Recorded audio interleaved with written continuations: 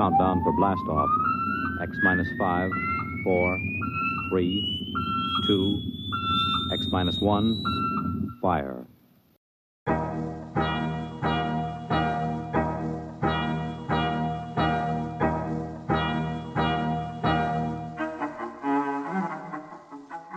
And welcome to another episode of the Forgot My Dice podcast. I am your co-host with the mo-host, Robert. And with me intermittently on this podcast is my lovely wife, Gina. Say hi, Gina. Hi, Gina.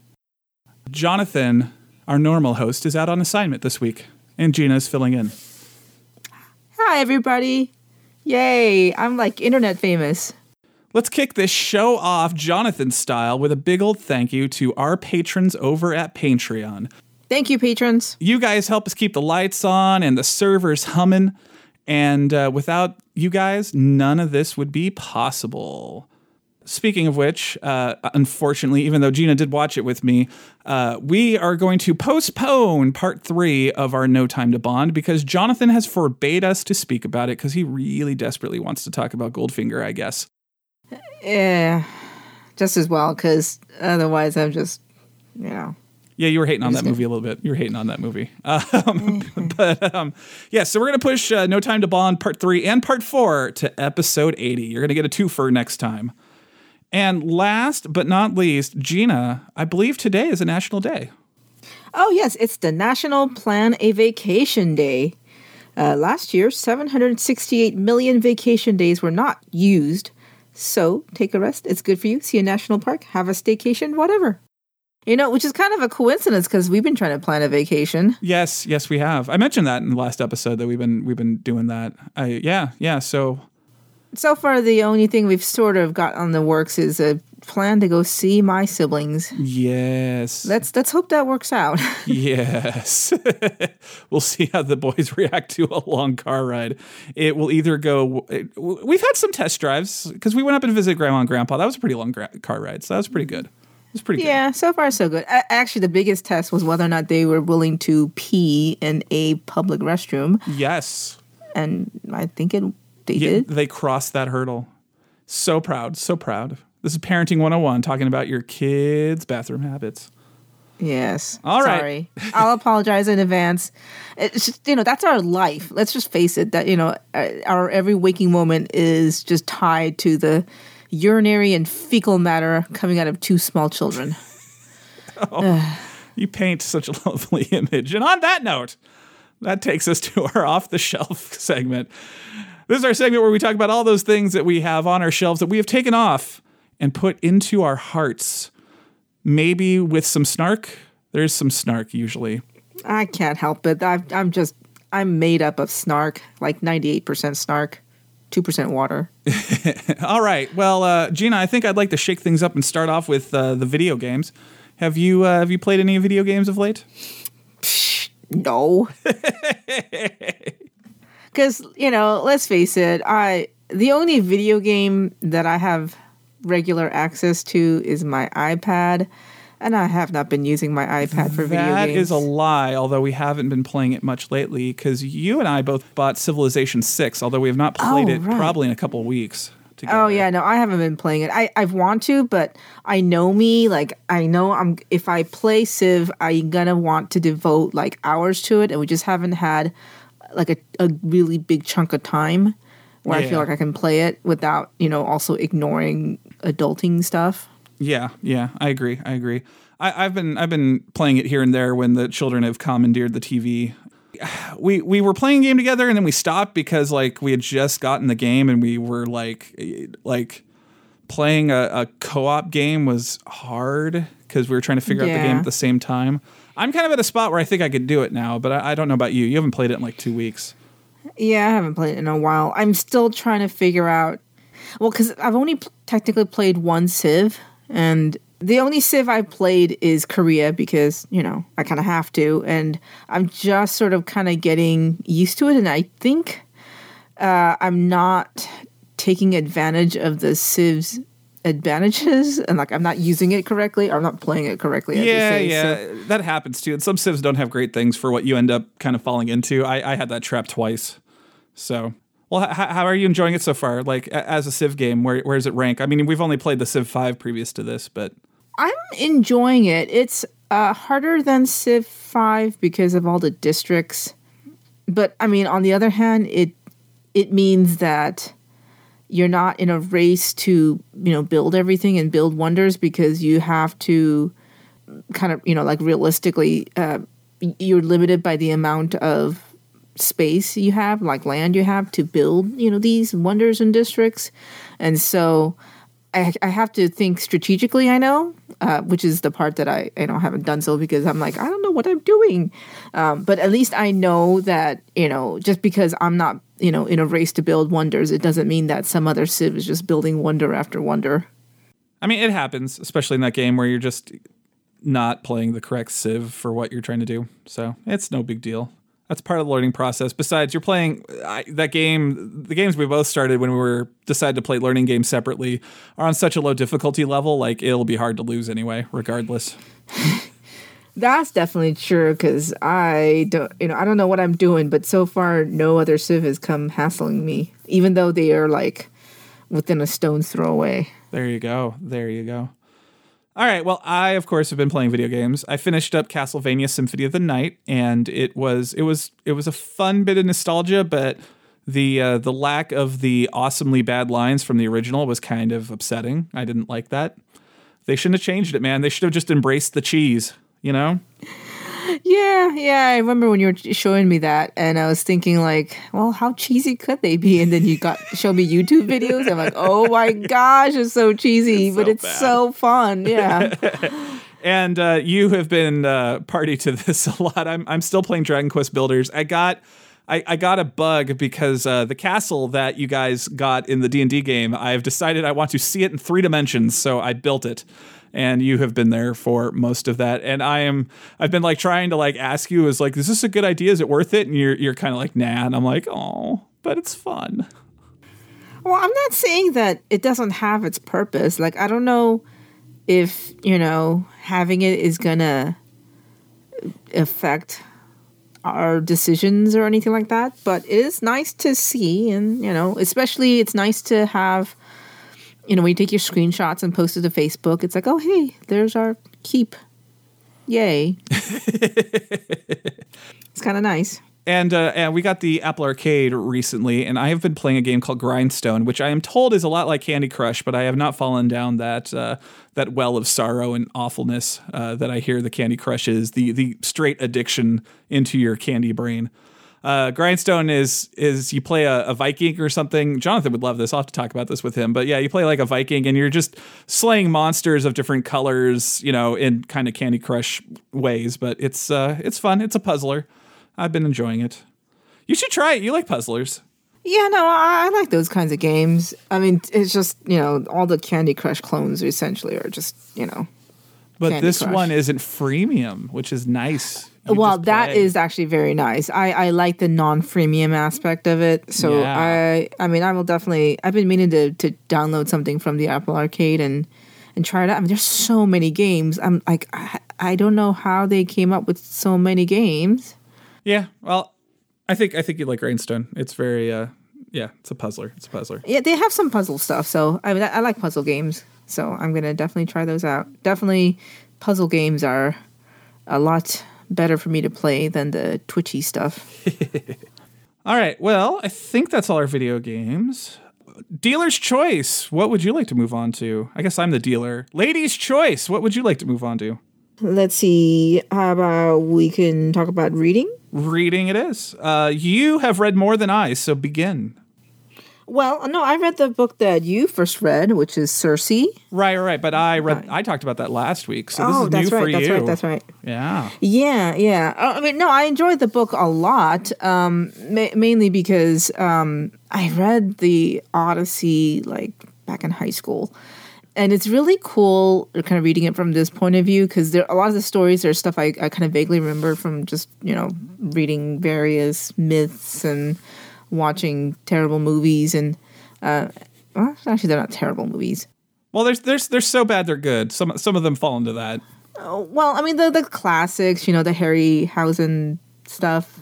I think that counts. They're awesome, but they're kind of awesome in a cheesy way. Yeah, I remember there's one where Odysseus makes wine by stomping on grapes. I'm like, that's not how you make wine. I mean, that's the first. You're essentially feeding this guy grape juice, but all right, whatever.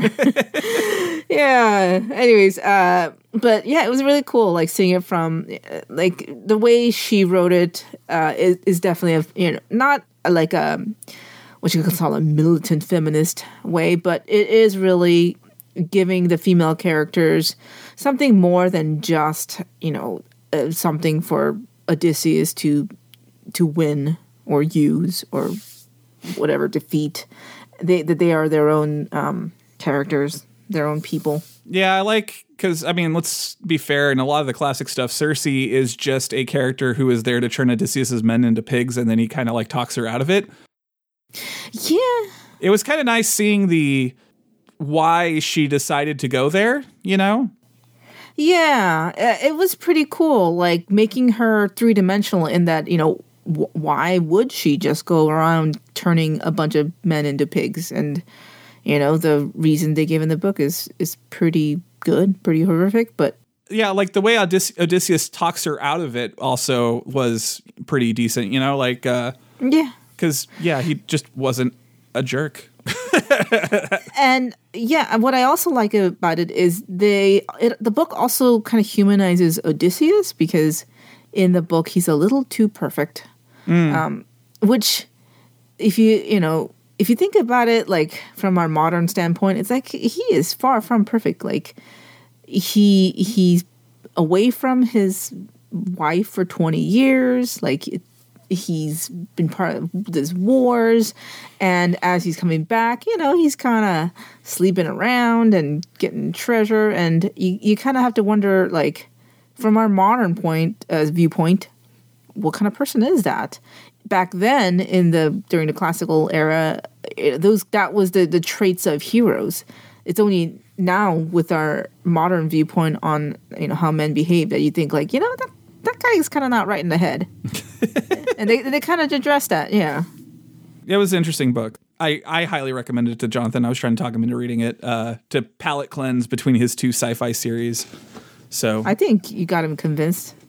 Jonathan, you should do it. It's a really good book. And I'm actually like, when HBO Max comes out, I don't even know what's going to happen with HBO Max when that show is going to come out. But I'd be subscribed for however long to just watch that show. Yeah. Speaking of things that we're going to subscribe to in a couple of days, Picard. Oh my God. Yeah. I am very excited. I'm trying to keep myself even keeled about it. That's true. I've been burned by New Trek before. Although Discovery second season kind of brought it back around. I like second season quite a bit compared to the first. So here's hoping.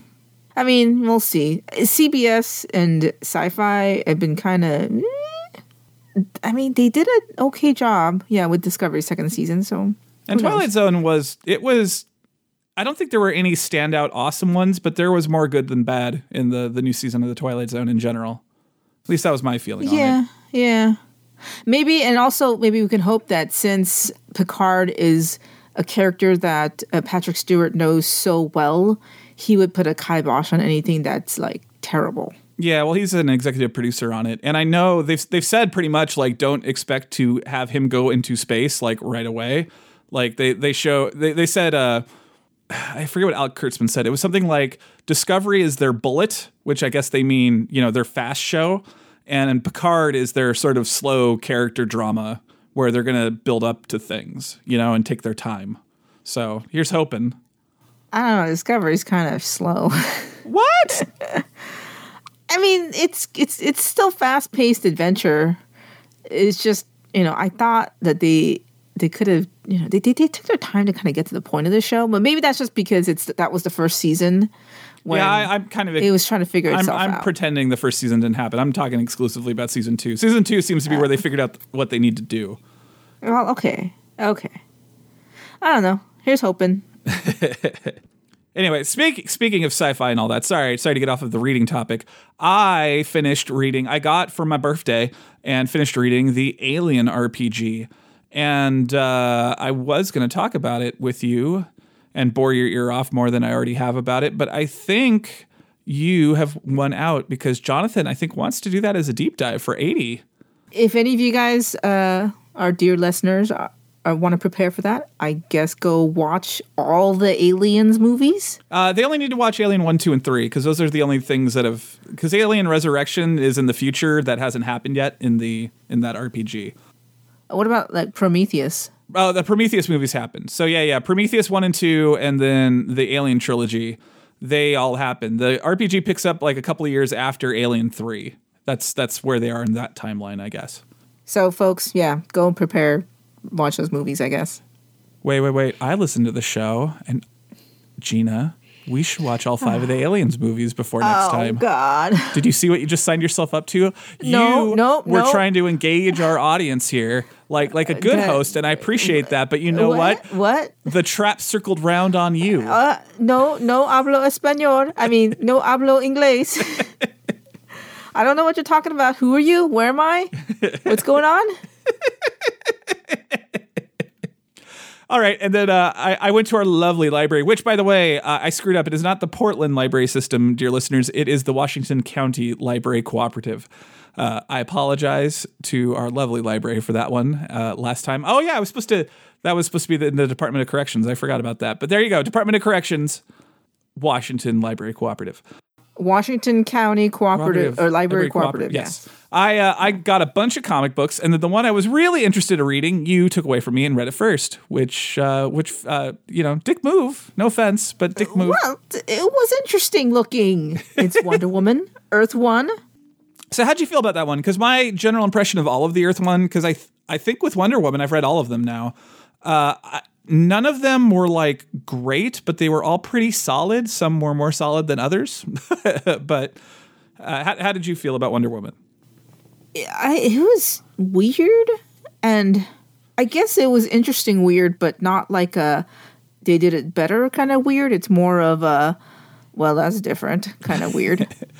So I watched a documentary about the guy who created it and his he was in a I don't know what you call those. He was in a polyamorous relationship with 2 women, and like the whole thing about Paradise Island and stuff was all like radical feminist philosophy from back in the 30s, and he like made it manifest. And then like that whole weird undercurrent in Wonder Woman Earth 1 about BDSM, that was straight in there too, because that's why Wonder Woman, her weakness is getting tied up with her own rope. So she'd get tied up with rope a lot in the old comics like that. That's straight out of that too.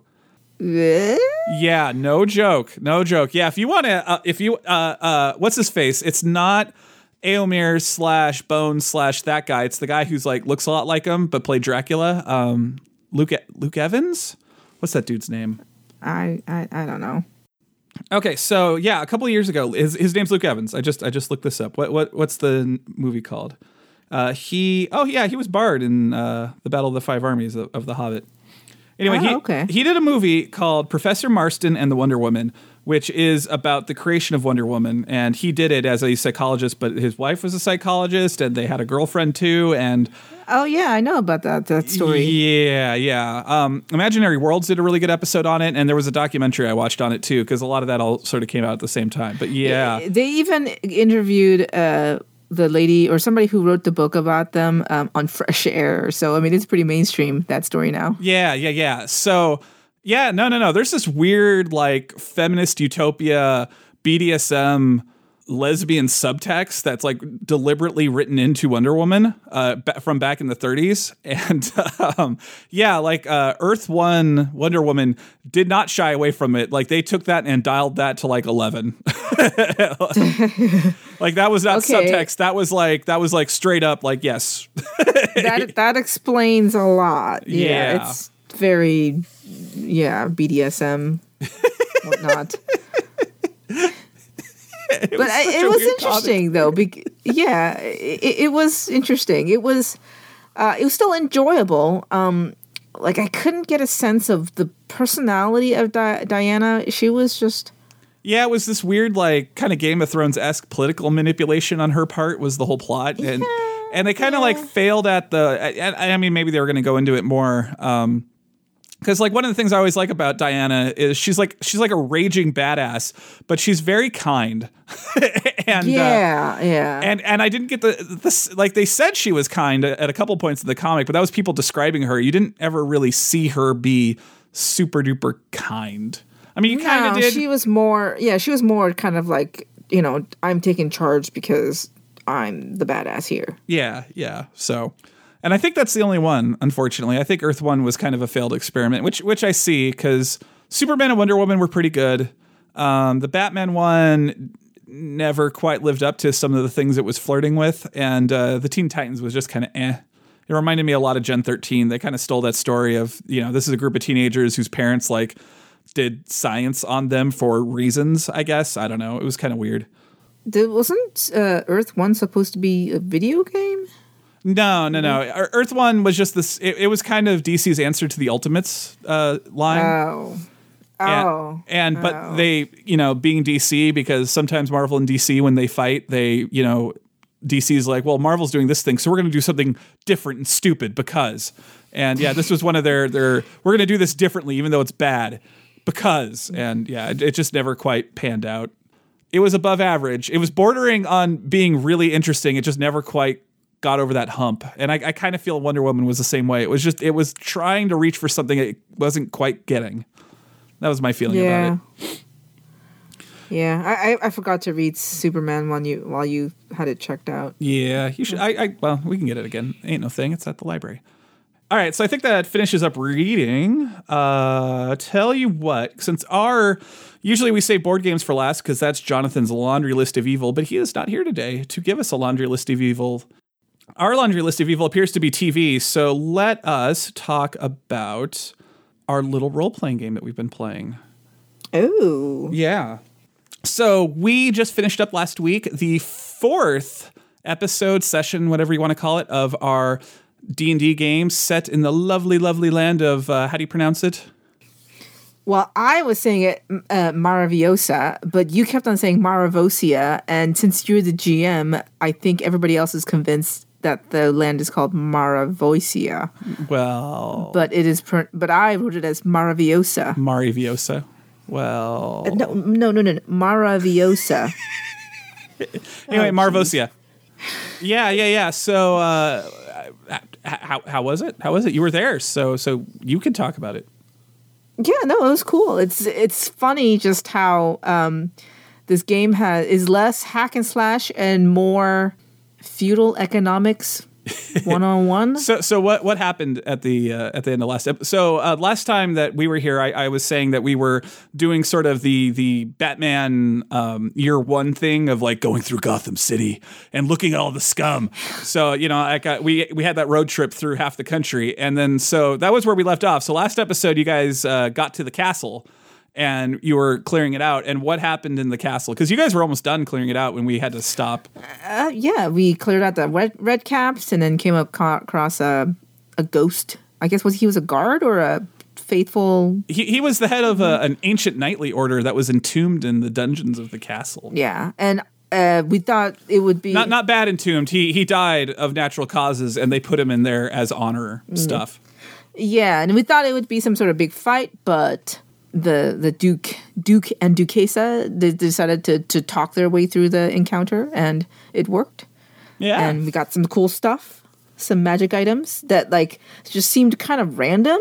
And so I was like thinking like, what do the properties of these random items have to do with the story? Is the fact that this spear that, if you drop it, it points north, is that going to play into the adventure later? And then you told me you rolled in a random magic item table. I'm like, oh, okay. Well, yeah. So I'm trying to do different things that I usually do because I get kind of caught up in the narrative and making everything just so. And, D&D players like getting a castle and building a stronghold and all that. That's very like old school and second edition. So I decided, I'm like, man, I'm just going to roll on tables now. And I don't even roll on tables myself. I actually found a great little website called donjon.com that will roll on tables for you.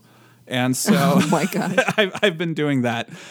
Like when I rolled up that spear, it just said spear +1 returning. Like all that other story nonsense is stuff I added in. But yeah, that's kind of part of the fun is I got to try to like at least attempt in some cases to sort of weave the random treasure into whatever it is we are doing. But yes. Yeah, it was cool. I mean, when you told me, or when you described the armor that we got, and, it sounded like it was part of like the old noble family treasure. And then, if you wield it, it's sort of a symbol of something. I'm like, oh, wow, you worked this all out to like include it to give us this like heritage. And it's like, no, it's just random. That wasn't random. So, okay.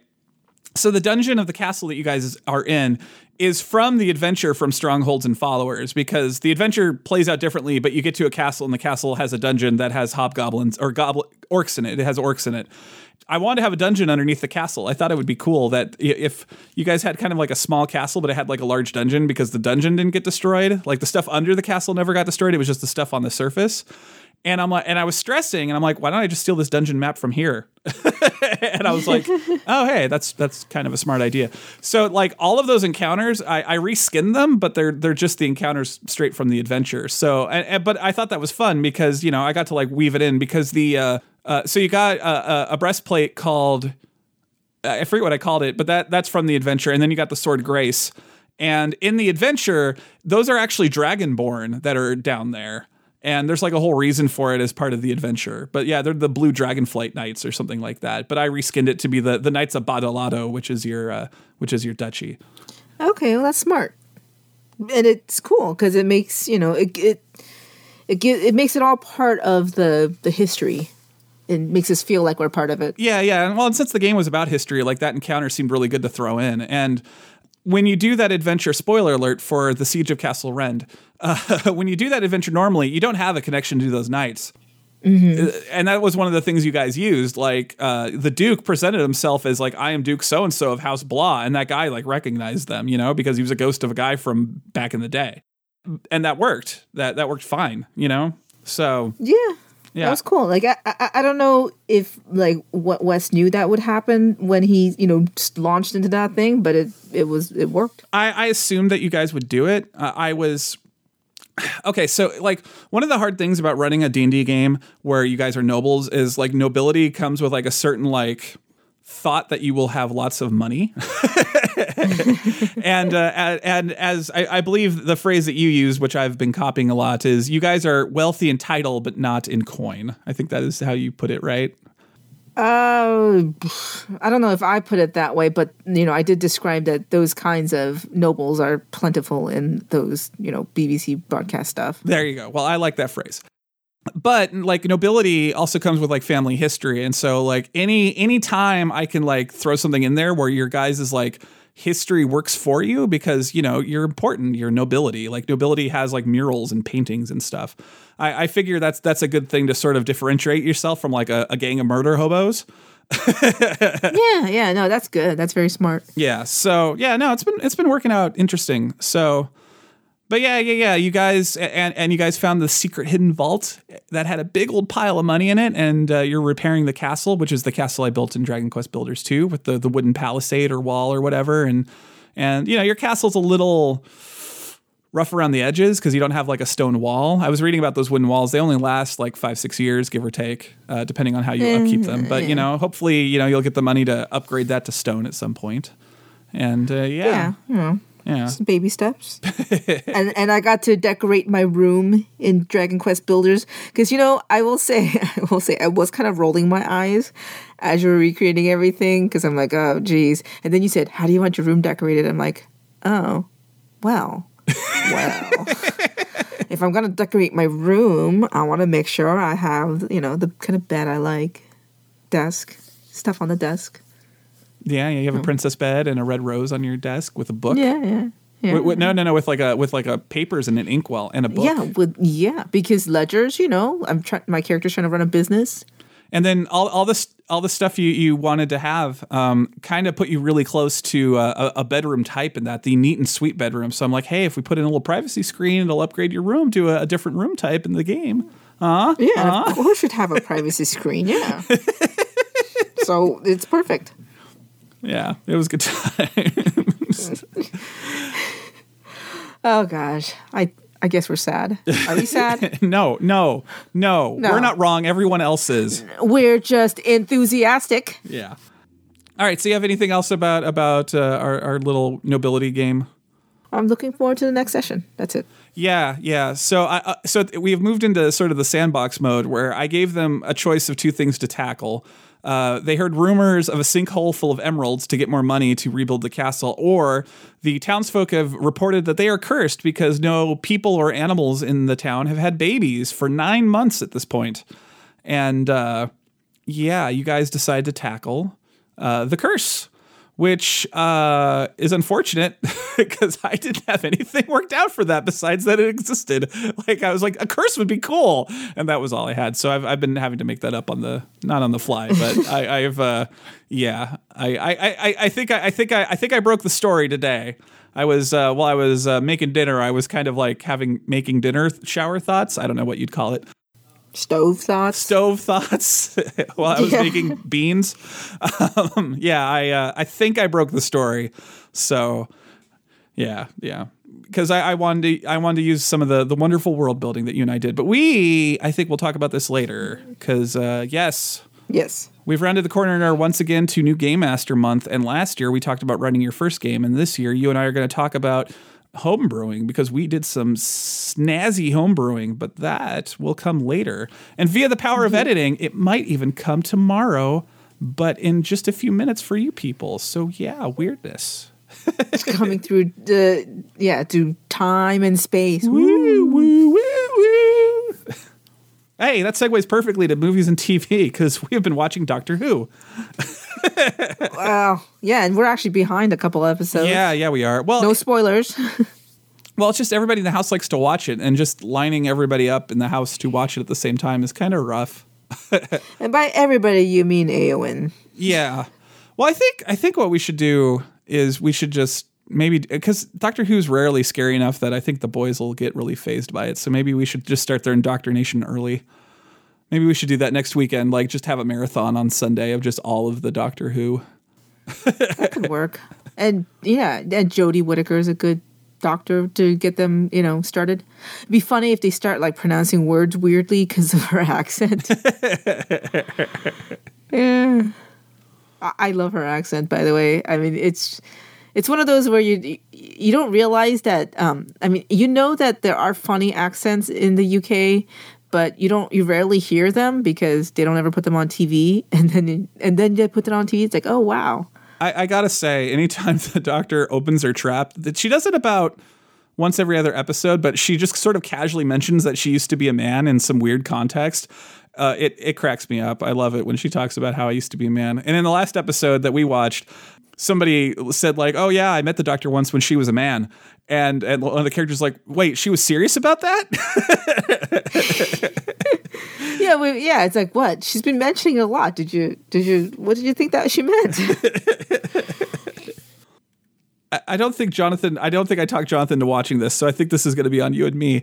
I don't know why I decided I needed to do this. It was something I just always have wanted to do and just never got around to. I have never seen Gus Van Sant's 1998 redo of Psycho. And our library had it, because of course it did, because the library is lovely. So we watched that pretty recently. What did you think? It made me realize that I haven't seen the original Psycho all the way through from beginning to end.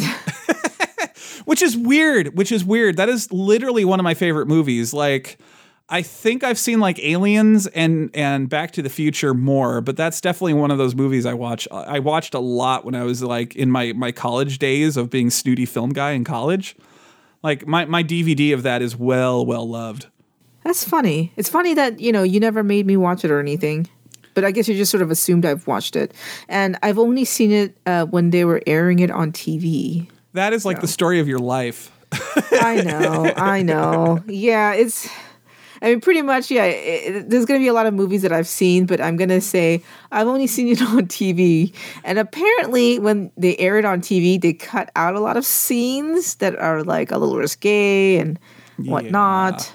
Yeah. And there's a lot I'm missing out that I didn't know I missed out on. But anyway, we talked a lot about Psycho 98. I've been watching a lot of what I call pointless sequels lately, I think or pointless remakes, where it's like somebody in the studio has just got it in their head to like do it, you know, like Child's Play. Child's Play was a really good example of like a pointless remake.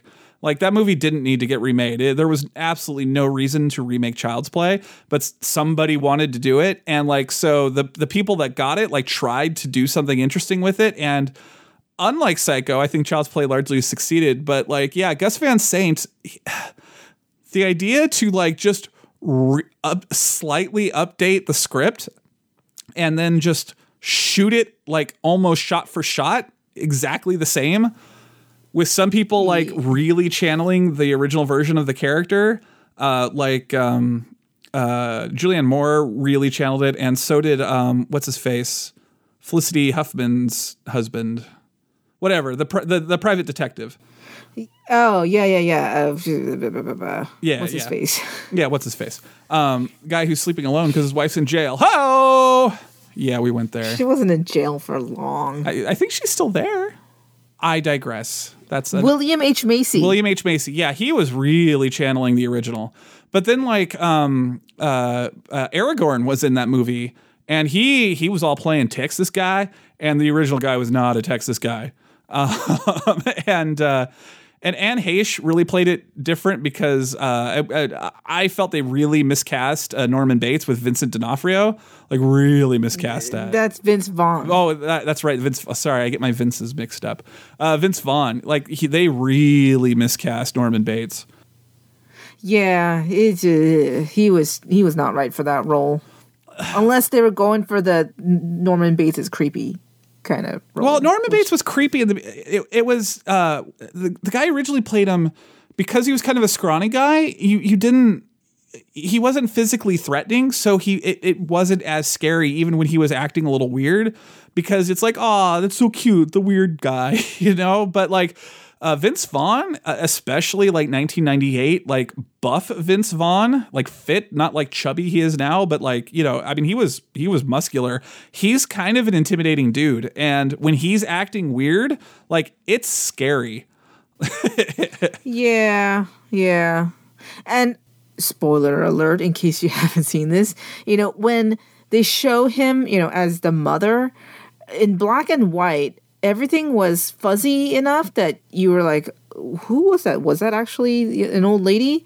Whereas when you see everything in color and he's so tall and like masculine and buff, it just, yeah, and buff, you're like, that's not an old lady. There's no way that's an old lady, and the hair looks fake. So there's something going on here. Like you automatically know something's up. And Anne Heche played it correctly in that movie, where when Vince is inviting her in to have dinner with him, you know, she's doing that thing where she's trying to like politely refuse, and he's like not paying attention. It's really creepy. Like, and the whole scene plays very differently, and she played it the way, you know, based off of the way Vince Vaughn was acting, like the way that you would, but he was just so much more sinister. Like you just knew something was up with him when you saw him. Whereas Norman, like, I mean, even knowing the twist, like he is the original Anthony Perkins. Was it Anthony Perkins? I forget who did it originally, but he wasn't just as threatening, you know, and it was easy to kind of just sort of dismiss him as not a threat, you know? Yeah, I think part of the issue is, and I don't know if people were even talking about this back in '98, women have had to deal with a man like offering something to you, like, you know, saying, come have dinner. And he's just kind of creepy enough that you're not quite sure if you can refuse without him getting violent. And that's something that we've been talking a lot. Yeah, the women have been talking a lot kind of recently with the whole Me Too everything, saying like, you know, that's the thing that women, you know, kind of have to balance because... Yeah, right. But again, that's like the problem with it, because when he's doing it, it automatically puts you in like in a defensive mode with him, and it kind of ruins the twist. Whereas the original guy, because he was so just sort of mousy and thin and unassuming, like it really worked well for that twist, because when he turned out to, you know, be Norman Bates, like it was like, oh my gosh. And then, you know, when he gets relatively easily overpowered at the end of the movie. And that's the thing too. It played differently when Aragorn was there and got hit in the head with a golf club. Like I'm like, he's dead. Like, dude, Vince Vaughn hits you in the head with a golf club, like you're dead. Like that's a buff dude. But like, you know, when the original guy did it, you could buy it that that wouldn't have killed him because he's just not a big dude. You know, it made the whole movie play very differently, and to its detriment. Like, I mean, ultimately, I think it was a failed experiment. If they were going to remake that movie, I'm glad that's the way they did it, because at least somebody who obviously really liked it tried something. But it was weird. I mean, it's an interesting experiment. I guess as experiments go, that's pretty much the only way they could experiment with it without changing a lot of different things. Also, when Julianne Moore did her updated line of, instead of "let me go get my purse, let me go get my Walkman" while we go Snoop, that was so dumb. We're gonna go Snoop. Let me get my Walkman. Let me go get 90s Tech with my cassette tape, with my mixtape. All right, so let's enter the not as well traveled section of the podcast with movies. I've been noticing that you've been rewatching bits of Outlander in prep for season 4. I'm just so excited. Okay, next month. It's February 16th. Outlander. Yay! Okay. And yeah, and season 3 is on Netflix, so you know I've been watching bits and pieces. Usually the parts of my favorite episodes, like. Let me fangirl out for a minute there. Okay. I'll set a timer. It's just you just tear up when it's what's it called? It's Fergus's wedding, and you know when it comes time for him to declare his name, and you know what is his full name? He doesn't have a last name to give to his bride, and you're just all feeling for him. And Jamie speaks up and just gives him his last name, and it's like, oh, it just kind of gets you in the feels. Yeah. You know what I love about you talking about Outlander, actually? Like the biggest thing? What?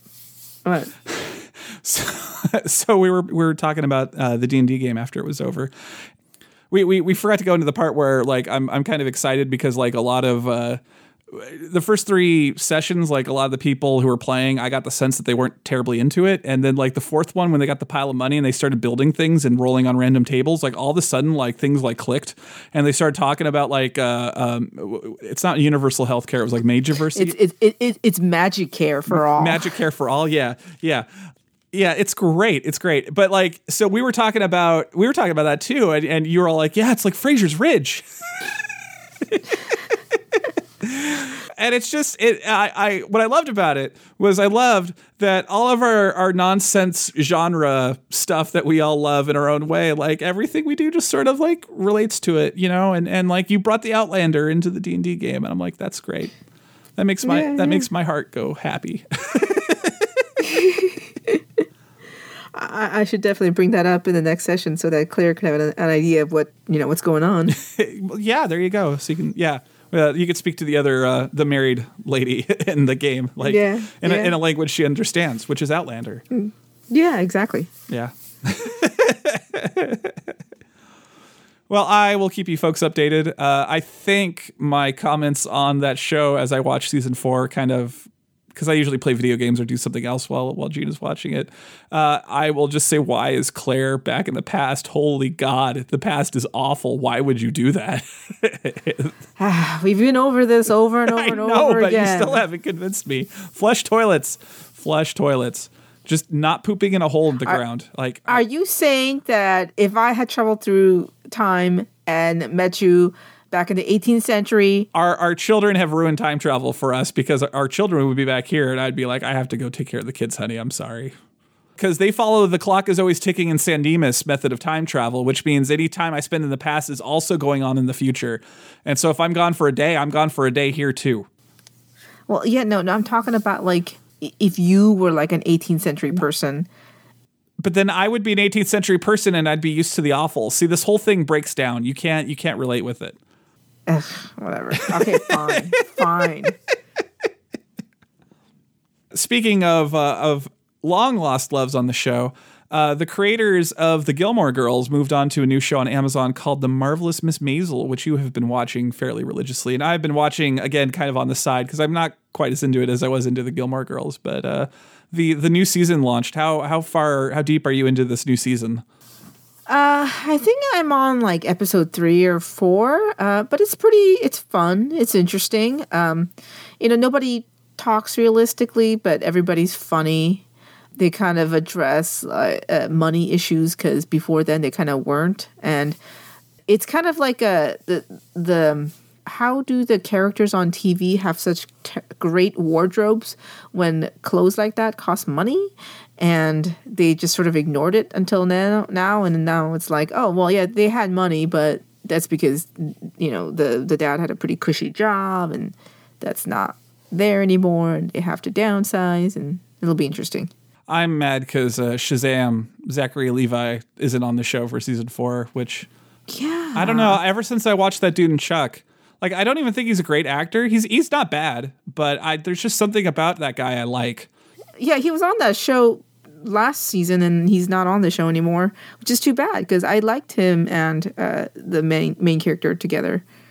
Yeah. They were cute. But on the other hand, they're kind of setting it up that she and her ex kind of have a relationship where, like, they're meant for each other, and so... Aww. But Shazam! Yeah, but Shazam! I know. That makes me sad. And his character was a doctor, back in the 50s. That was, like, gold. Yeah. All right, so there's this other show that I have, like, not seen anything of because you're watching it when I'm not around, and I'm wondering if you're doing that deliberately. What's this one called? Sanditon? Sanditon. Yeah, it's on PBS. It's Masterpiece Theater. It's based on, like, an unfinished novel of Jane Austen's, and so I guess people have finished it. How about multiple people have finished it, and they've done it in different ways, and so I'm just sort of finding out about it, but it looked interesting because, period drama I like.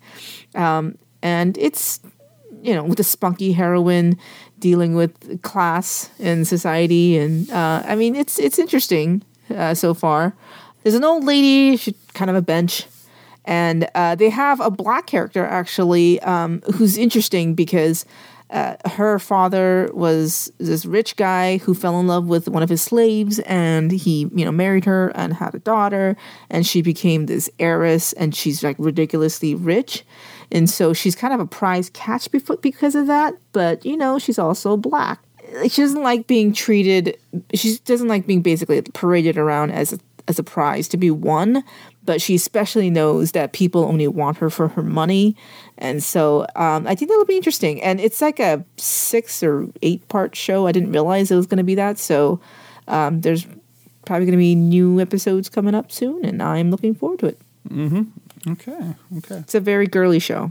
But, as Jane Austen goes, I don't think Jane Austen's ever really dealt with, like, race before, so it'll be interesting. And then speaking of only having seen things on TV, although you hadn't seen this at all, I mentioned last time that you had never seen Sneakers, which we have fixed that now, haven't we? Yeah, that was an enjoyable movie. I liked it. Yeah. There is no way he's that same character. I'm not saying it is a trilogy. I'm saying you pretend it's a trilogy. That you pretend it's the same character. I don't know. So here's the thing, though. Like, okay, so this is the movie with Robert Redford and blah, blah, blah, blah, blah. Both Spy Game and Sneakers, they both have references to 3 Days of the Condor because do you remember what his alias was? Redford's alias in Sneakers was? Yeah. Martin. Okay, you don't remember. Oh, wait, no, yeah. What was his starts with a B. So he plays a dude named Martin Bishop. That's his alias, right? And so in 3 Days of the Condor, at the end, when he's looking over a list of names of people who died in his section, there's a guy named Martin something, and then there's another that's like a list, and there's 2 columns, and what on the bottom of one column is Martin something, and on the bottom of the second column is somebody Bryce. So like they're very clearly like doing things from 3 Days of the Condor, and like little Easter eggs. But the producers even say like they're trying to get that vibe, like this is in that tone or something. And so yeah, it's references, but yeah, it's not a trilogy. I get that it's a secret trilogy. It's like Dragon Age. Dragon Age 1, Dragon Age Origins is not a sequel to Baldur's Gate. It is a spiritual successor. And so Sneakers and Spy Game are spiritual successors to 3 Days of the Condor. Well, I enjoyed it a lot, at least because the lone female character, Mary McDonald, is capable and smart, and nobody doubts her reason for being there. As opposed to 3 Days of the Condor, where like, what's you're like, what the hell is what's her face doing there for? Yeah, no, just their whole love story is creepy in 3 Days of the Condor. Yeah. That was a vast improvement in both Spy Game and Sneakers. There was a distinct lap of yeah.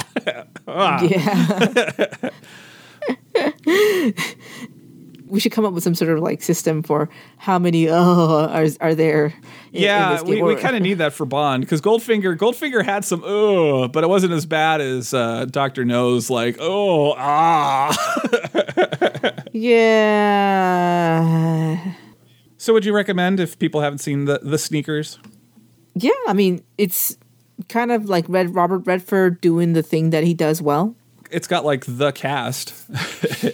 Yeah, and it's got a really good cast. Well, yeah, it's Ben Kingsley, Sidney Poitier, Dan Aykroyd's in it, River Phoenix, Mary McDonnell. Like, yeah, everybody's in that movie. Yeah. No, it's really good. I wouldn't even say it's dated because they're not hacking using fake technology.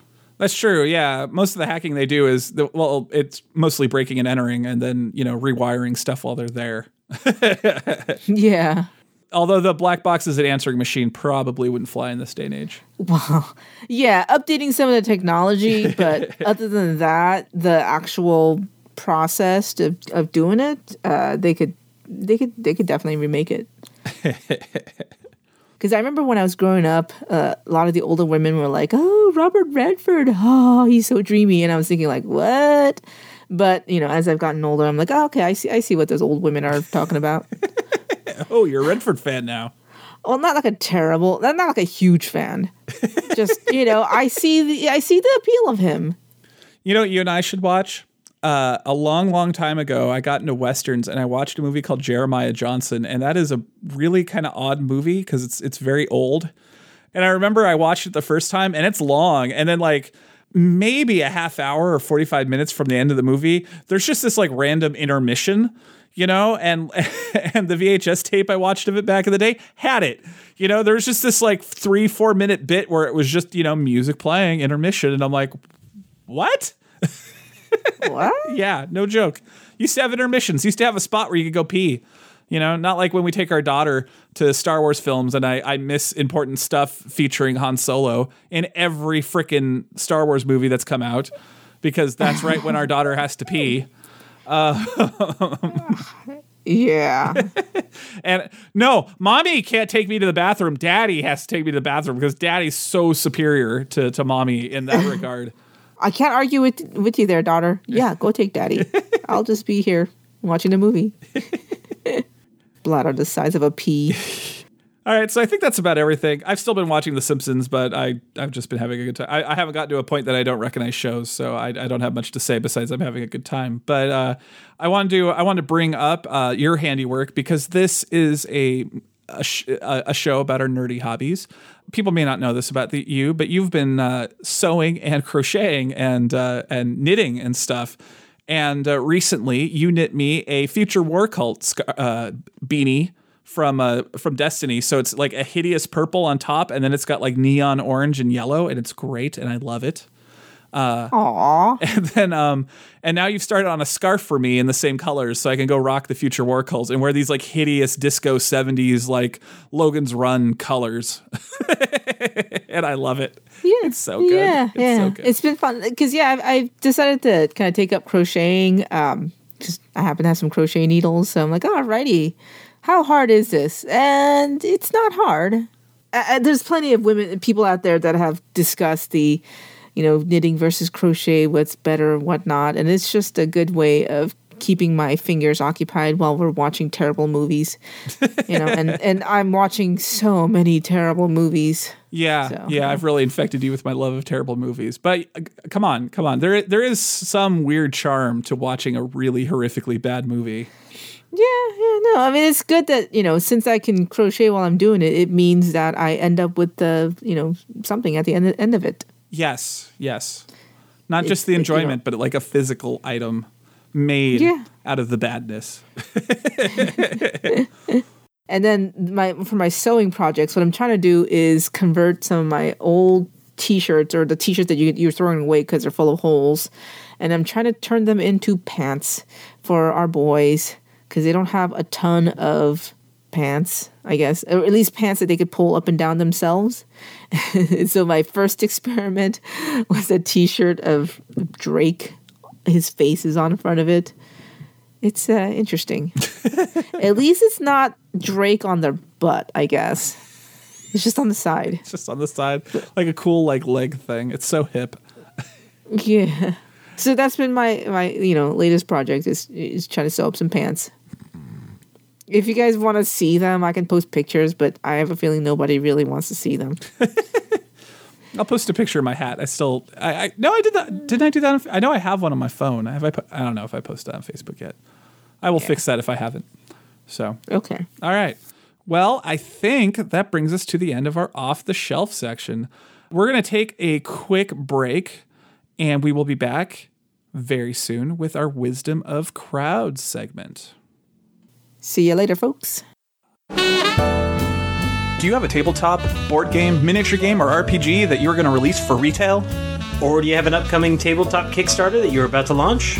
We would love to interview you for a future episode of the Forgot My Dice podcast. Send us an email to fmdpodcast2016@gmail.com to schedule an interview.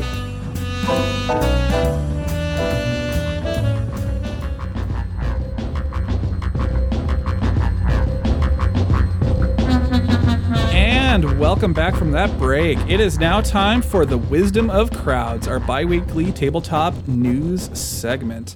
And yes, we have not had anything to talk about in a long time. And of course, Jonathan goes away on assignment when there's actually news and leaves us to read it. And some of it is much more in his wheelhouse than it is ours, but we will muddle through as best we can. Well, I could talk about it next week if he really, really wants to. No, that's his price he has to pay for going away. He doesn't get to talk about these things. They're dead to him. Yeah, you lost out, Jonathan. Yes, we know you're listening to us. These are dead to you. Okay. First off, Restoration Games has their new Kickstarter up, which is Return to Dark Tower. And it is doing super well on the Kickstarter. It is at like $2.6 million on I think they wanted to make like 500,000 or something to make it. So yeah, it kind of got funded. Well, I mean, I could see why. It's got everything that makes a good Kickstarter. It's hitting that nostalgia, which is good. It's got a pile of awesome minis, which and the best part is I don't know how the gameplay works on this game at all. I think Jonathan knows, but this game is dead to him, so he doesn't get to talk about it. But what I love about it is you put like skulls on your city, and if you put like 4 skulls on, it means your hero's corrupted or whatever. But yeah, you've got little skull tokens that you put on your cities. Yeah, it's so metal. But yeah, it's got lots of minis. It's got this like cool prop in the center, which is this dark tower, and it like spins and it does all this cool stuff. And it looks great. The game looks rad. Also, what I really love about it is you can do an upgrade where you can get like a neoprene board. So instead of having like, like a cardboard board for chumps, you can have like a groovy neoprene board, which is so much more cool. Neoprene? Isn't that the stuff they make like scuba suits out of? Yeah, remember my War Machine mat that I used to have, the 4x4 War Machine mat? That's neoprene. So it's like that, but it's a game board. Oh. Cool, huh? Yeah. Cool. Easy to clean? There you go. No, it's not. As a guy who's played War Machine and spilt soda on his neoprene mat, that stuff, because they make wetsuits out of it, but they're called wetsuits because the water gets through. Oh. See, if you want to be dry, like James Bond was when he swam up to shore and did all that stuff in Goldfinger and then took it off and his tuxedo was underneath, that was a dry suit, that it was not a wetsuit. But we're not allowed to talk about Goldfinger, unfortunately. That is dead to us. Yeah, no talking about wetsuits and dry suits and tuxedos. That's right. Restoration Games, Return to Dark Tower. It's on Kickstarter now. It will be on Kickstarter for about 6 more days when this comes out, so check it out. For those of you that don't know, a new D&D book has been announced. It is based off of is it Critical Role and what's his face? It's Critical Role, yeah. Yeah, Critical Role. The Explorer's Guide to Wildemount. It's going to include an expansive Wildemount Gazetteer, with descriptions of the major factions. And there'll be new subclasses, new spells, and a tool to help players deeply integrate their characters into the setting. New magic items, of course, including weapons that become more powerful to match their wielders. New creatures that are native to Wildemount. And 4 introductory adventures, one for each unique region of Wildemount. Is it one of those where if you have been watching Critical Role, then you'd be a lot more familiar with the setting? Oh, yeah. So Critical Role has had 2 campaigns, and the second campaign has taken place here. I've learned a lot about this setting via osmosis over the last week. The theme of the campaign is there is a school that teaches a unique form of magic that is about time travel, and it has vanished because time travel. And the characters, one of the things they're doing is like searching it down. So all of the new subclasses because they've kind of, they haven't like revealed them like what they do, but they've revealed them in the sense of they've named them and said what they're going to do in a narrative high sense without rules. And they all deal with time travel in one way or another. So, and you're going to have your basic, there's going to be the wizardy, there's going to be the caster time travel subclass, the fighter time travel subclass, and they're going to have a roguey one too. Oh, that'll be interesting. Especially if they deal with like the various time travel rules. And here's the thing. I'm going to say this. I have seen so much hate on the internet from the grognards my age that are like, why are they doing this? This is just pandering. Why don't they make an old second edition setting and re-release that?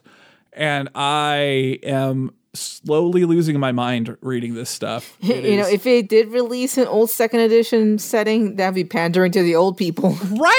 Right. So it's not that they're pandering, it's just they're not pandering to me. Pretty much, yeah. Oh man. Oh, I hate it. And okay, here's the thing. People in general really need to learn, but nerds need to learn it too, especially old grognard D&D nerds. Just because the kids get something doesn't mean that you lost anything, okay? By every metric that Wizards has ever done, do you know what the most popular campaign setting is in Dungeons & Dragons right now? Forgotten Realms? No, it's not. It is homebrew. More people have their own settings than use anything else. Oh, wow, really? Yes, by a mile. I think it's like 50% or something homebrew, and then 30 to 40 is Forgotten Realms, and then the remaining 10 to 20 is other old settings. Oh, yeah. Wow. Yeah. So here's the thing. They're not pandering. Like, Critical Role's huge. Like, that fan base is huge. They're going to buy it up. But, like those of us, like, I don't know, our game at home, who we have our own homebrew setting, like, I'm going to probably buy this and steal stuff from it because I steal stuff for my own settings all the time. Like, our setting is a mishmash of like a dozen different ideas that I liked from various things I've read. Well, yeah, that's the mark of a good DM is you borrow heavily from other settings. Yeah, old guys like me, like our generation, just let the kids have fun. Yeah. You're not losing anything. There's going to be rules, and you know what? And that's the thing too. I saw something that hurt my head so bad. They were like, I wish Wizards would get back to what TSR did and just make up new settings and not do all this stuff. And I'm like, okay, so let me get this straight.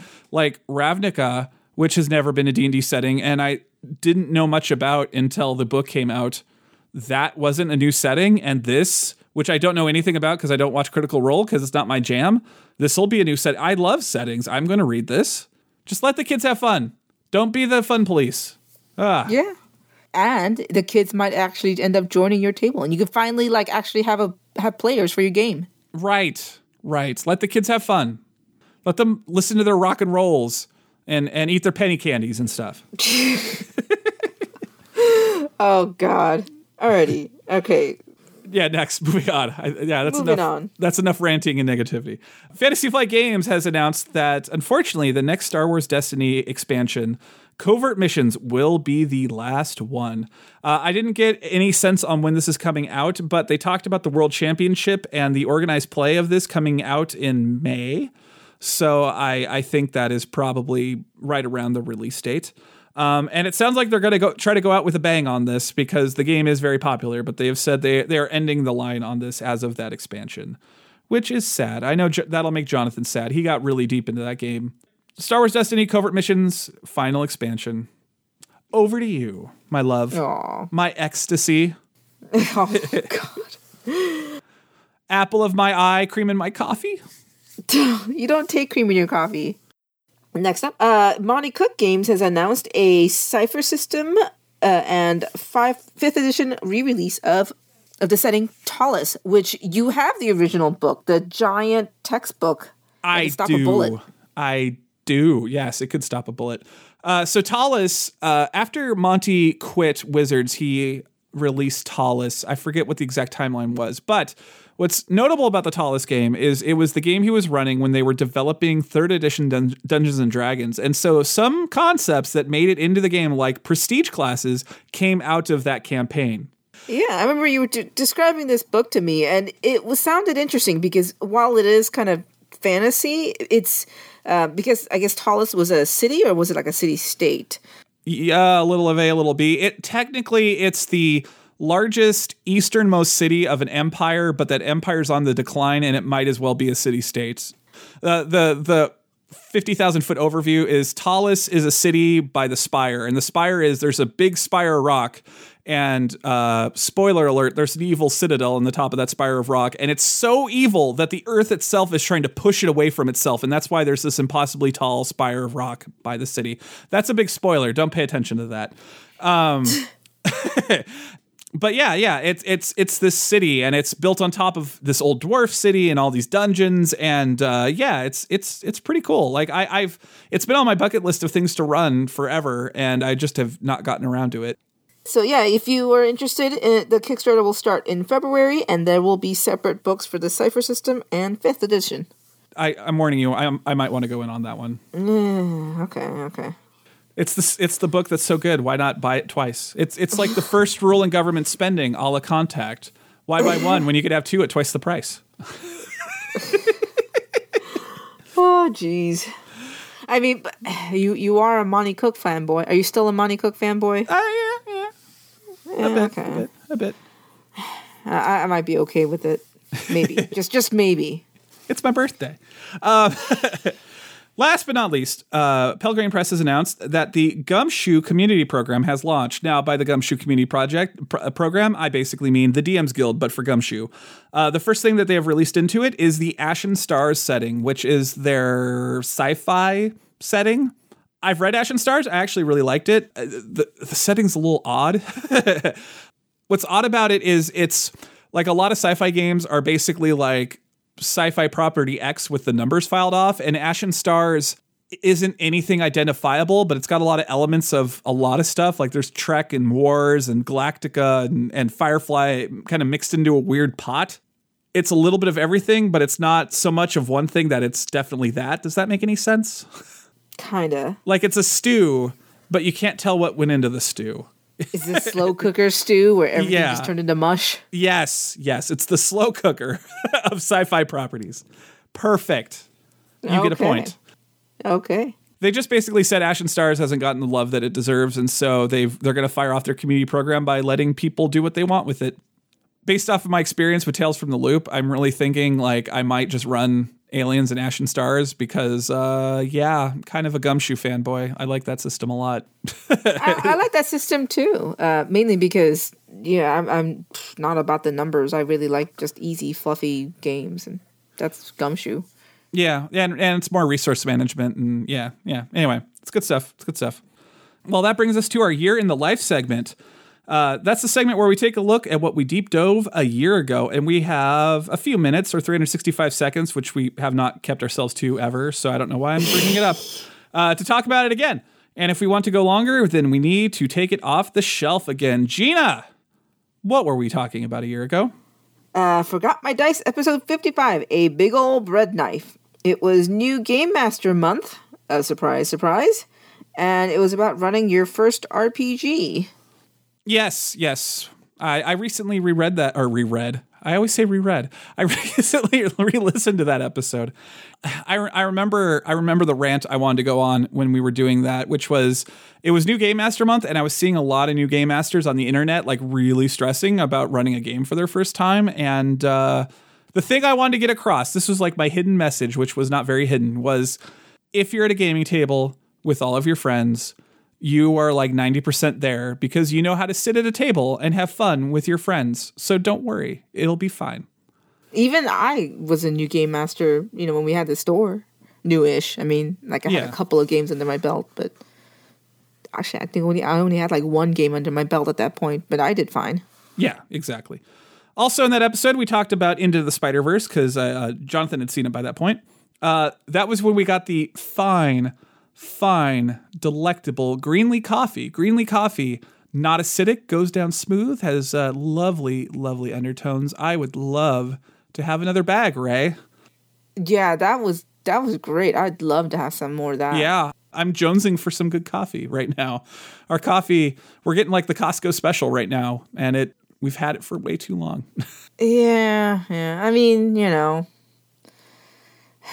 we kind of limit in our options, and especially since we get them from Costco, we just get huge bags of it. So it's the same. Yeah. And something a little different. And you know what we had just done a year ago? What? We had just made our characters for the Swords of the Serpentine playtest, which that book is still not out. Although I think he turned over the final manuscript, if I've read my Twitters correctly. Ooh. But yeah, and it was fun because I had to like talk about us making characters without actually like describing the process at all because I couldn't. Are we allowed to talk about it now? It's not out yet, so no. Okay. Hey, so does that mean that we're going to be in the credits? Yes, we will. Ooh, yeah. And here's the thing. I don't even remember how to make characters in that game because I assumed it would be out by now, and it's still not. Kevin Culp, I'm looking at you. Yeah, I kind of vaguely remember stuff, but not really. My memory's Swiss cheese. I remember it was good. I remember we had a really good time. Yeah, I remember that. All right, well, that is the end of the Wisdom of Crowds and A Year in the Life and all that jazz. Join us again in just a few minutes when we will once again talk to the new game masters out there. Although I think we are kind of doing maybe the new-ish game masters out there. I will go with ish, new-ish. Yes, there you go. See you back. We love getting feedback, so please let us know how we're doing by hitting us up at one of the following. You can join us on Patreon where we post bonus content. You can also message us or tweet at us on the Twitter. Find us at Forgot My Dice. You can join us in our Facebook group at facebook.com/group/FMD podcast. If you like the show, the best way for more people to find out about us is to give Forgot My Dice a review on iTunes, Stitcher, or Google Play. Lastly, for those of you seeking experiences beyond our concepts of pleasure and pain, set the Lamont configuration to full hell mode. Oddly, you can find us in several levels of the labyrinth as the only thing playing on the radio. Wait, what? I have such sights to show you, Jonathan. Oh, I need to take your Netflix account away from you.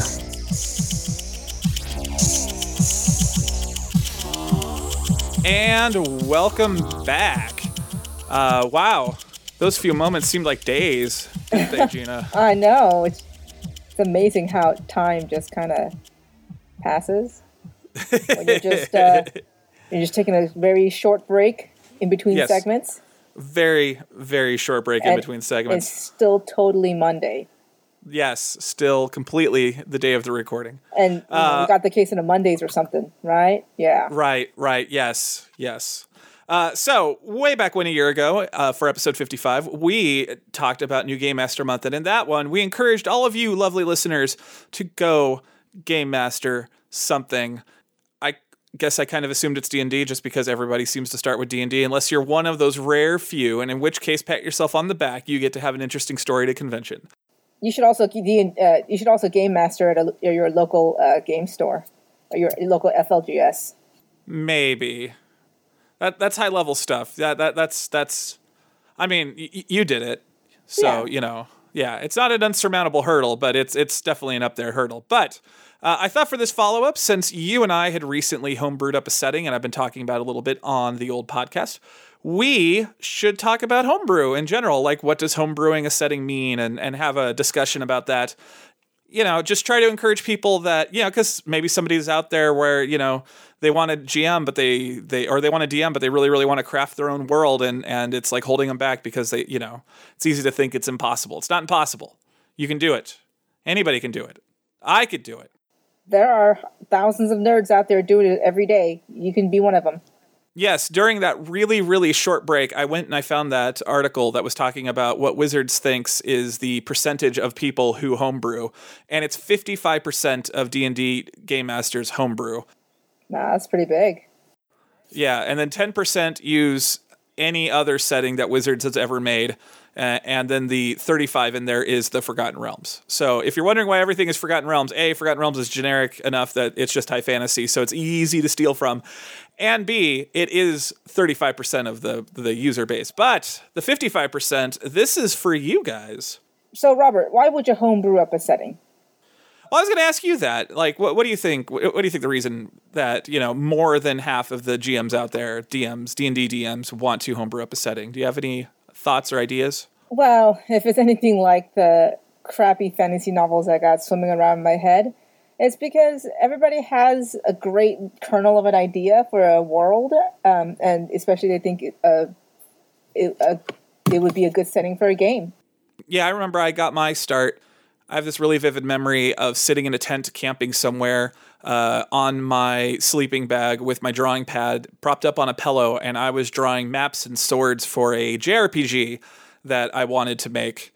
And that was long before I had D&D. But yeah, I've been world building ever since I played that first Final Fantasy when I was a wee lad. And if I remember correctly, you were telling me that you had just fantasy novels rattling around in your head a little bit, and you had done a little bit of world building for them. Yeah, the way I did it more likely is I read a lot of fantasy novels, or at least started a lot of fantasy novels, and I just wasn't seeing a lot of characters that I liked, and so I would think of interesting characters and the kind of world they'd inhabit. Especially since a lot of the fantasy world out there, they tended to follow kind of like the Yale generic templates, and it just wasn't interesting to me. Well, and that's a very valid reason that you might want to GM or DM. Maybe you want to make a world like, you're kind of tired of the standard D&D world, and there's some twist that you are just in love with and that you want to explore a little bit more and build a world out of, Like maybe you want something that's a little bit more Oz inspired, or, a D&D world kind of like the Dying Earth series where it's high fantasy, but it's actually like the far, far future. And there's magic because of science and nanotech or whatever, and the sky's the limit. Like, well, yeah, I've read some really fun fantasy novels where, you have magic alongside technology and other kind of, modern like tropes, and it was kind of fun seeing them all together. So maybe you want to create a world where that happens. Yeah. Well, and that's just generic JRPG. JRPGs do that all the time. So the point is, a lot of people have a kernel of an idea, and you can do it. It's not hard. For your first one, I came up with like basically homebrewing 101. I came up with 7 rules that I think if you follow these for your first world, you're going to be okay. And you can do it. Anybody can do it. And there you go. So. Okay, cool. So what's rule number 1 then? Okay, rule number 1. This is the very, very, very important one. Start small.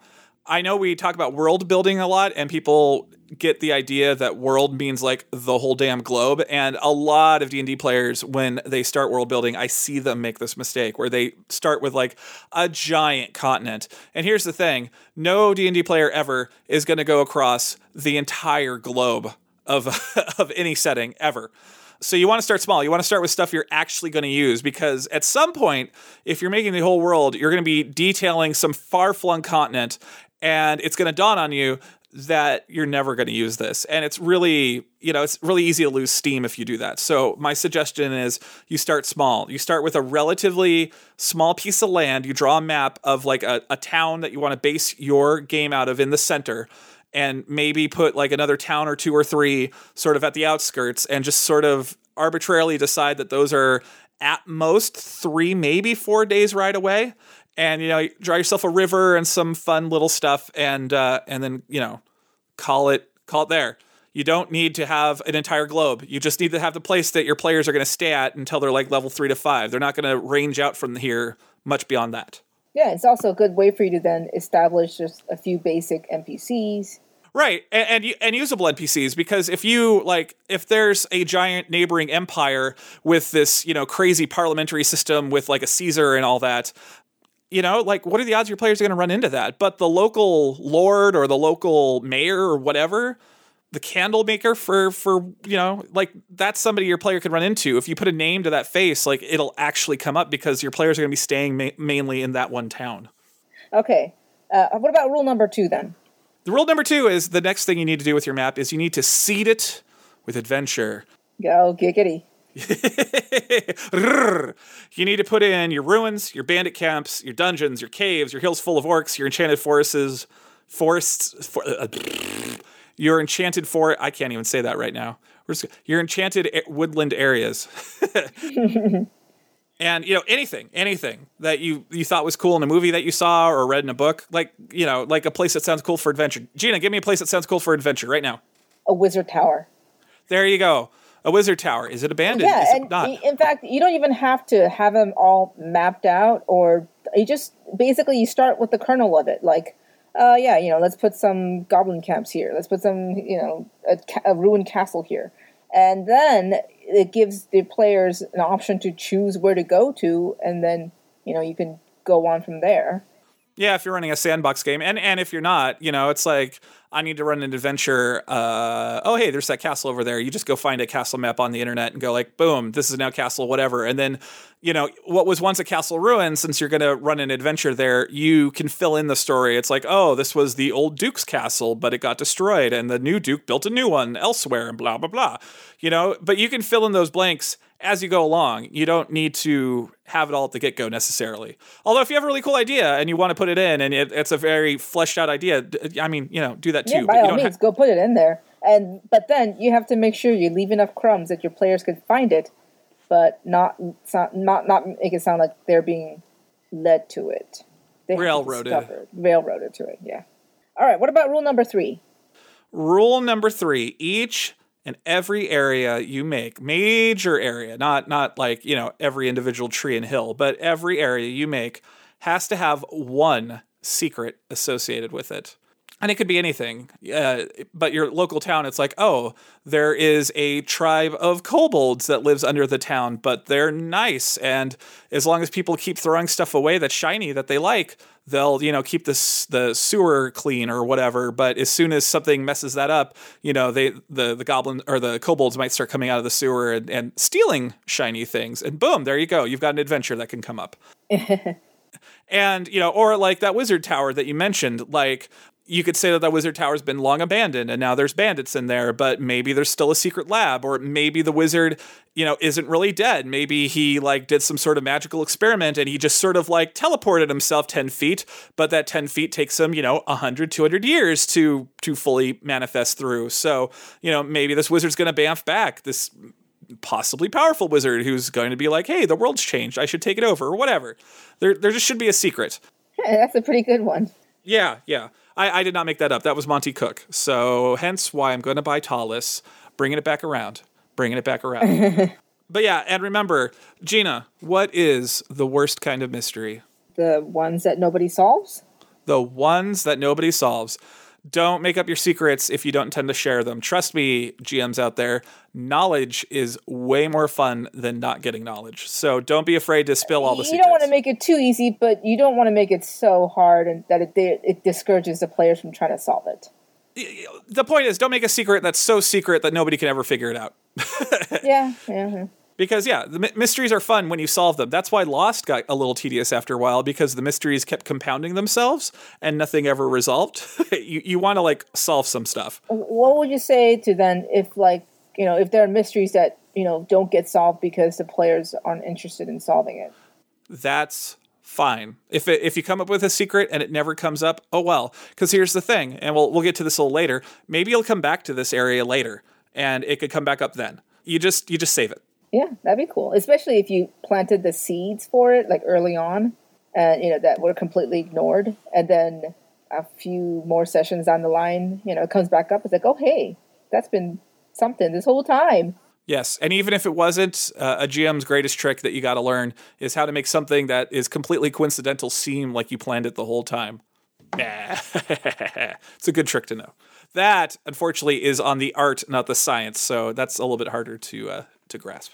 Yeah. All right. What about rule number 4? I don't see a lot of this in a lot of the how-to homebrew guides, but this is one of my favorites. Think a wee little bit about the wider world. Okay, so like you have your map. A lot of people will just say like, don't worry too much beyond the map. I say worry a little bit about what's beyond the map. Basically, you want to ask the question, what kingdom or land are you in? And have a very vague notion of what government is in the area. So if like, say your setting is in the kingdom of Maravosia, right? You just got to ask yourself like, who's the king or queen or whatever of Maravosia, and maybe one secret or whatever just based off of that. But then that's it. You know, you don't have to come up with like a list of nobles and the hierarchy and the heirs and all that. Just, you know, if somebody says like, oh, on the honor of good King Stephen or whatever, you know, like I will avenge you, or just something you could say that sort of just makes the world like you're there, like you are in this kingdom. Look, they're talking about the king, even if it never comes up after that.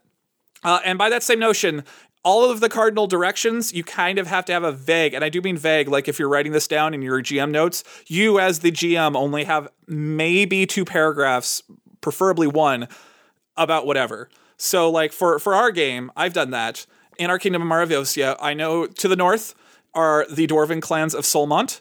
And to the east is our air quotes Mediterranean Sea. I think it's called the Mycancian Sea or something, but it's just there's a sea over there, and it goes to like, you know, Eastern Europe and Northern Africa of our world and all of that. To the west is the Empire of Izmir, which we stole from the D&D movie because the D&D movie was great. Movie ever. I think I remember when we watched that. I think I said jokingly we should just steal the Empire and like take it back. You know, make Izmir cool. I don't know, but. Yeah, so we stole Izmir, and it's a magocracy, and it's got a parliament, possibly headed by necromantic Jeremy Irons. Who knows? But again, like that's all we know about it. Like it's just Izmir. It's over there, and everybody has 90s haircuts. That's right. Everybody has 90s haircuts. To the south is the Enchanted Forest of the Mistwood, and then because I realized I didn't throw them in, and I really wanted to, I decided that since Maravosia is Spain. That means that Germany has to be kind of like to the east or the northeast or whatever. So I decided that the Ixalan, you know, holy vampires are up there because I had to throw in the holy vampires. I think that's a little bit more than that's kind of needed for homebrewing, although it's a good thing to have just because stuff like that comes up. Right. And what I'm saying is like the doors to the north, you know? Yeah. Like, because I just decided that the clans fight a lot, and so a lot of mercenaries get mercenary work up there fighting with the Dwarven clans. And it's come up a couple of times in our game where I've mentioned it, and it makes the world seem more lived in. But I don't know any of the clan names. I don't even know who the emperor is up there. I don't even know really what they do. I haven't thought about it much. I've only thought about that one hook, which is mercenary work up north. Yeah. No, that's good. Mainly because the last thing you want to do when, you know, a player asks a question is just kind of like, oh, say what's to the north of here. You don't want to sit there going like, and then try to pull something out of your ass because. Right, exactly. And it's one of those things you could just, as long as the cardinal directions have a character trait, you can just reference it. You know, like, again, to the east is the air quotes Mediterranean Sea. You know, like the fact that people ship on that, you know, the fact that it's got, you know, other continents and other peoples on the coast of it and whatnot. Like, if you have a port town that comes up, because it's on the air quotes Mediterranean Sea, anything can be in that port. Like, you could have a ship from somewhere else. And if you need it for, like, your adventure to work, you know, like a ship from the country full of Dragonborn, like, you can just have it there. Because it makes sense. Because it's a major shipping, you know, route. And the barest of essentials there, just so you can draw just little things from it. It gives the world a little bit more texture, which helps a little bit. And like I said, paragraph. Like, don't go beyond the paragraph. And it's kind of funny because then if those other extra things end up being important later, and then you spend the time to like flesh that out, people think you did that from the get-go. That's darn tootin'. See, you have learned all of my evil early on. All right, what about rule number 5? Rule number 5, and this is the rule that doesn't make me many friends on the internet. The only person that cares about your homebrew is you. So you've got your world, you got your local area, your town with the Lord and all of that. A lot of people get the bright idea to write a very detailed, breakdown of everything in your campaign, what this town is, its timeline, how long it's been around, yada, yada, yada. Gina, can I ask you a question? Do you have children? Yeah. Do they keep you relatively busy? Pretty busy. When I wrote a 15-page player's packet, which, given, broke my own rule that I'm staying right now, did you read it? Hell no. I helped you come up with it, too, and I didn't read it. That's right. Should I have kept it to one page, like I'm about to suggest? Would you have read it then? I think I skimmed it. Didn't you have like a 1.5 pager and I... Yes, it started with, yeah. Actually, I gave you that 1.5 page because that was the part I wanted you to read. But that's my point. Nobody cares about... skimmed it. Nobody cares about the homebrew but you. What you can expect your players to read, maybe, because my own wife couldn't read my drivel, is one page. And there's a really good video that Matt Colville does on this called, it's Matt Colville's Running the Game number 73, The Handout. I believe that's the right one. The handout is just a one-page handout that you give to the players, which sums up everything they need to know about the campaign. And if you can't fit it on that one page, then you need to cut stuff, because that's all you can expect your players to read. And any other fluff or anything else you want to communicate, you have to do that elsewhere. That is why in our game, if you've heard me talk about it the last couple times, you guys, Batman Year One style, walked or rode into the kingdom and you went through a big chunk of it. And I did that because I was using that time to communicate setting stuff to you guys. Well, I mean, that's always a good rule of thumb, just, when you have like books and TV and movies where they say don't just have a huge narration in the front where you explain the history of everything, show it, don't tell it.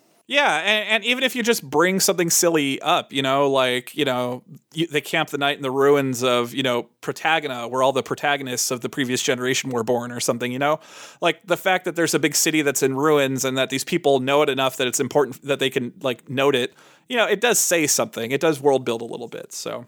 Yeah. Alrighty, rule number 6. For your first homebrew, do not get super ambitious. So I hear you thinking again, maybe I can make the whole globe. Or maybe I can make, just one kingdom. Just one. No. Like I said, keep it small. Keep it small. Well, how about you, if you want to obsessively create this thing, sure, but for your actual D&D setting, keep it to a small section of the thing that you've been, obsessing over for years.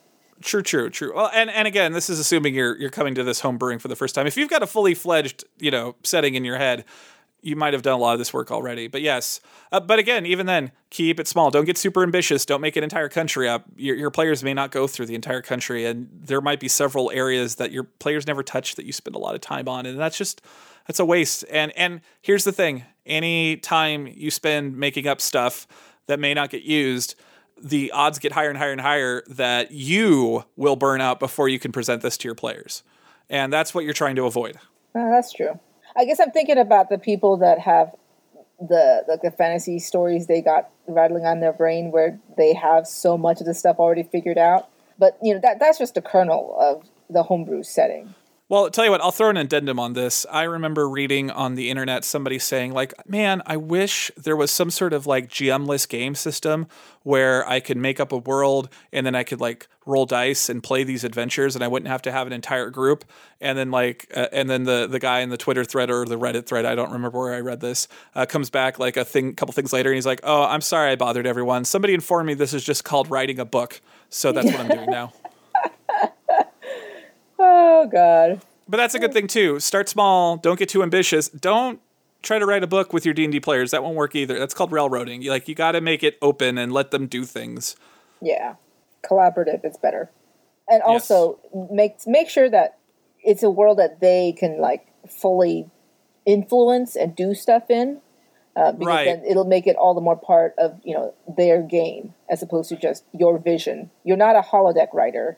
Right. So to go back to your thing, if this is a book that you've had rattling around your head that you've set your game to, and you've got events in the future of your book that are going to happen because possibly it's already written down, don't make those things happen without the players being involved. Don't have characters running around that are advancing the world. It's their game. Make sure that happens. And you got to think of it kind of like EU maybe or something, wherever you start in your world, your timeline diverges from that point and it may not line up with the canon timeline, and that's okay. Just roll with it. Just have your own fun. Yeah, have fun. And how about finally rule number 7? Rule number 7 is if you come back to the setting. So if you guys, because in our last game, we said that what you should commit to when you're running your first game is something short, like, 6-part, 7-part, whatever, some sort of arbitrary amount of game. And if you're doing that and homebrewing at the same time, first off, congratulations. Secondly, again, end the campaign. Don't keep going, don't keep pushing, because there might be things your players want to do differently or you want to do differently after your first gaming session. But if you're going to come back to this world that you created, flash it forward, because then your previous characters could have gone on to have lives of their own, and you could advance the story, and any changes that you need to make, like if you're playing it and you decide that you made up some monsters that, looking back on it, you don't really like and you want to write them out of the game. I'm looking at you, Red Caps, in my own game. You can do that if you want. You could still tweak stuff, because 10 to 30 years is a long time, and that's what I would suggest. Like flashing forward, just yeah, and maybe your player, like maybe you picked a class you didn't really like, and so you want to play a different class, but you really like the backstory that came up for your character. Well, then you can play a descendant. That's a different class. Yeah, exactly. Your old character could be your legacy, there's a lot of things you can go with. But yeah, that's the point. Like, every time you come back to your setting, make sure you flash forward a little bit of time, at least 10 years, I would say, just to kind of let things change, and anything that the players do can, alter the landscape. Because, say at the end of the adventure, the first adventures that you write, the players get a castle.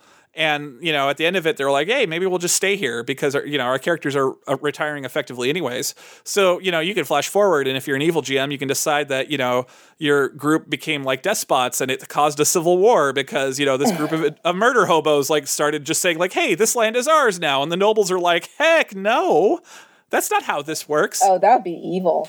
That would be so evil to make your former characters the new villains. Yeah. Are we the baddies?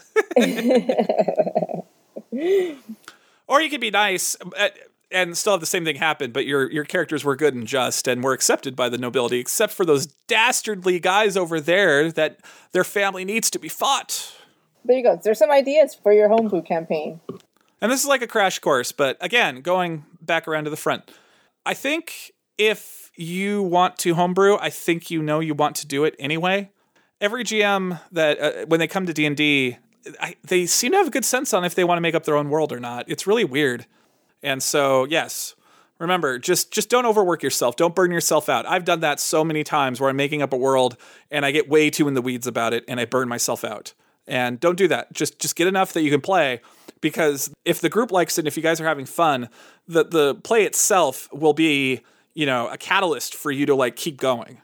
Like our game, because I mentioned in our game that this past session, it clicked. It led to this whole explosion in my brain where I started thinking about the future and things I could throw at you guys and, evil things and good things. And I've got an evil one coming up, I think. I'll talk about it when it happens.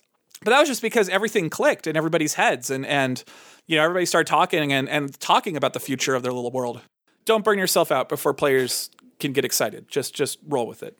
And Gina, you and I engaged in some advanced homebrew. Can you quickly go over that you and I did?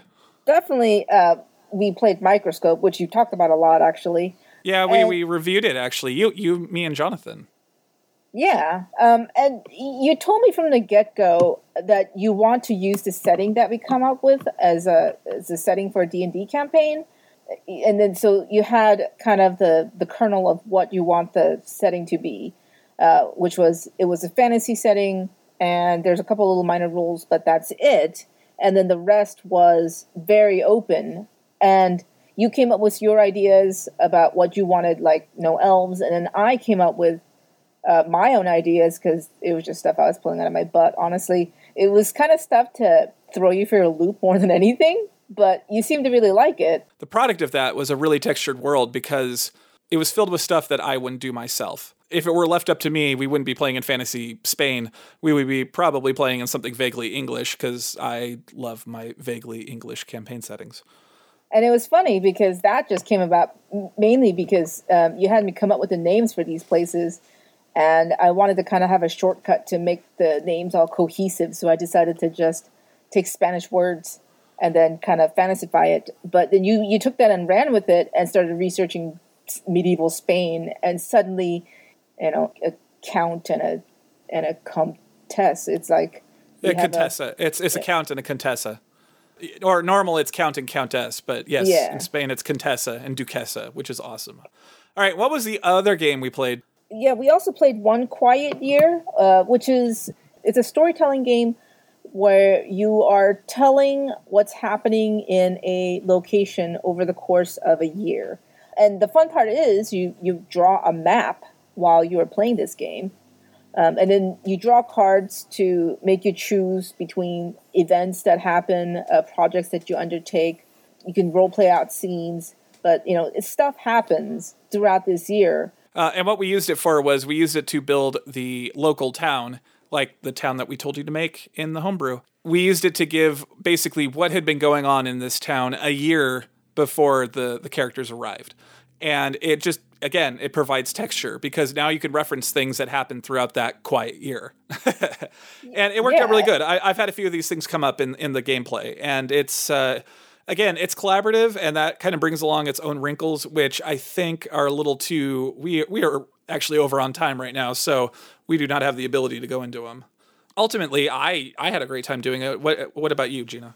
No, I thought it was fun, and it came up with a lot of kind of a backstory that, you could kind of reference to give the place color as, during our D&D game, but that could be it. All it does is give color, or it could end up being an adventure later. That's where you have the, is seeded with adventures, because The Quiet Year came up with a bunch of those seeds already. It just kind of bakes it in there. So if you want to hear any more about that collaborative storytelling, how to make Microscope games into a campaign setting, whatnot, let us know, because I have a feeling Jonathan will be gone again, and I'm more on the role-playing side, so me and Gina always could, use some topics to talk about.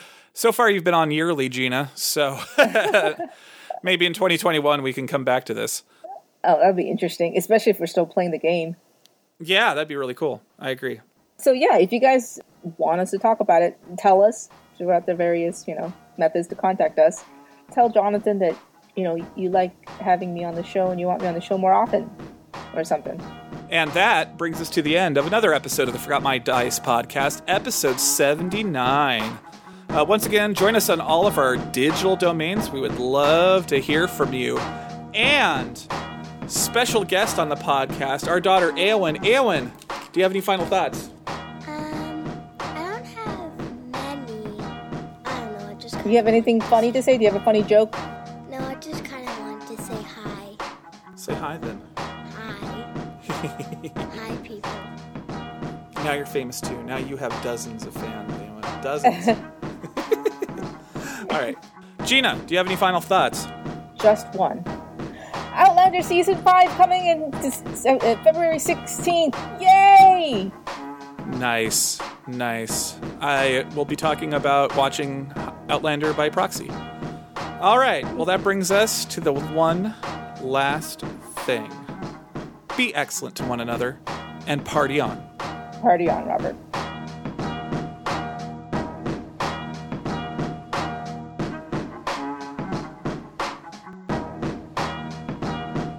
The music you heard in this podcast was Intro by Eliphiel. Additional music was provided by Brian Winkleman. Funding for the Forgot My Dice podcast was provided by our supporters on Patreon. Thank you.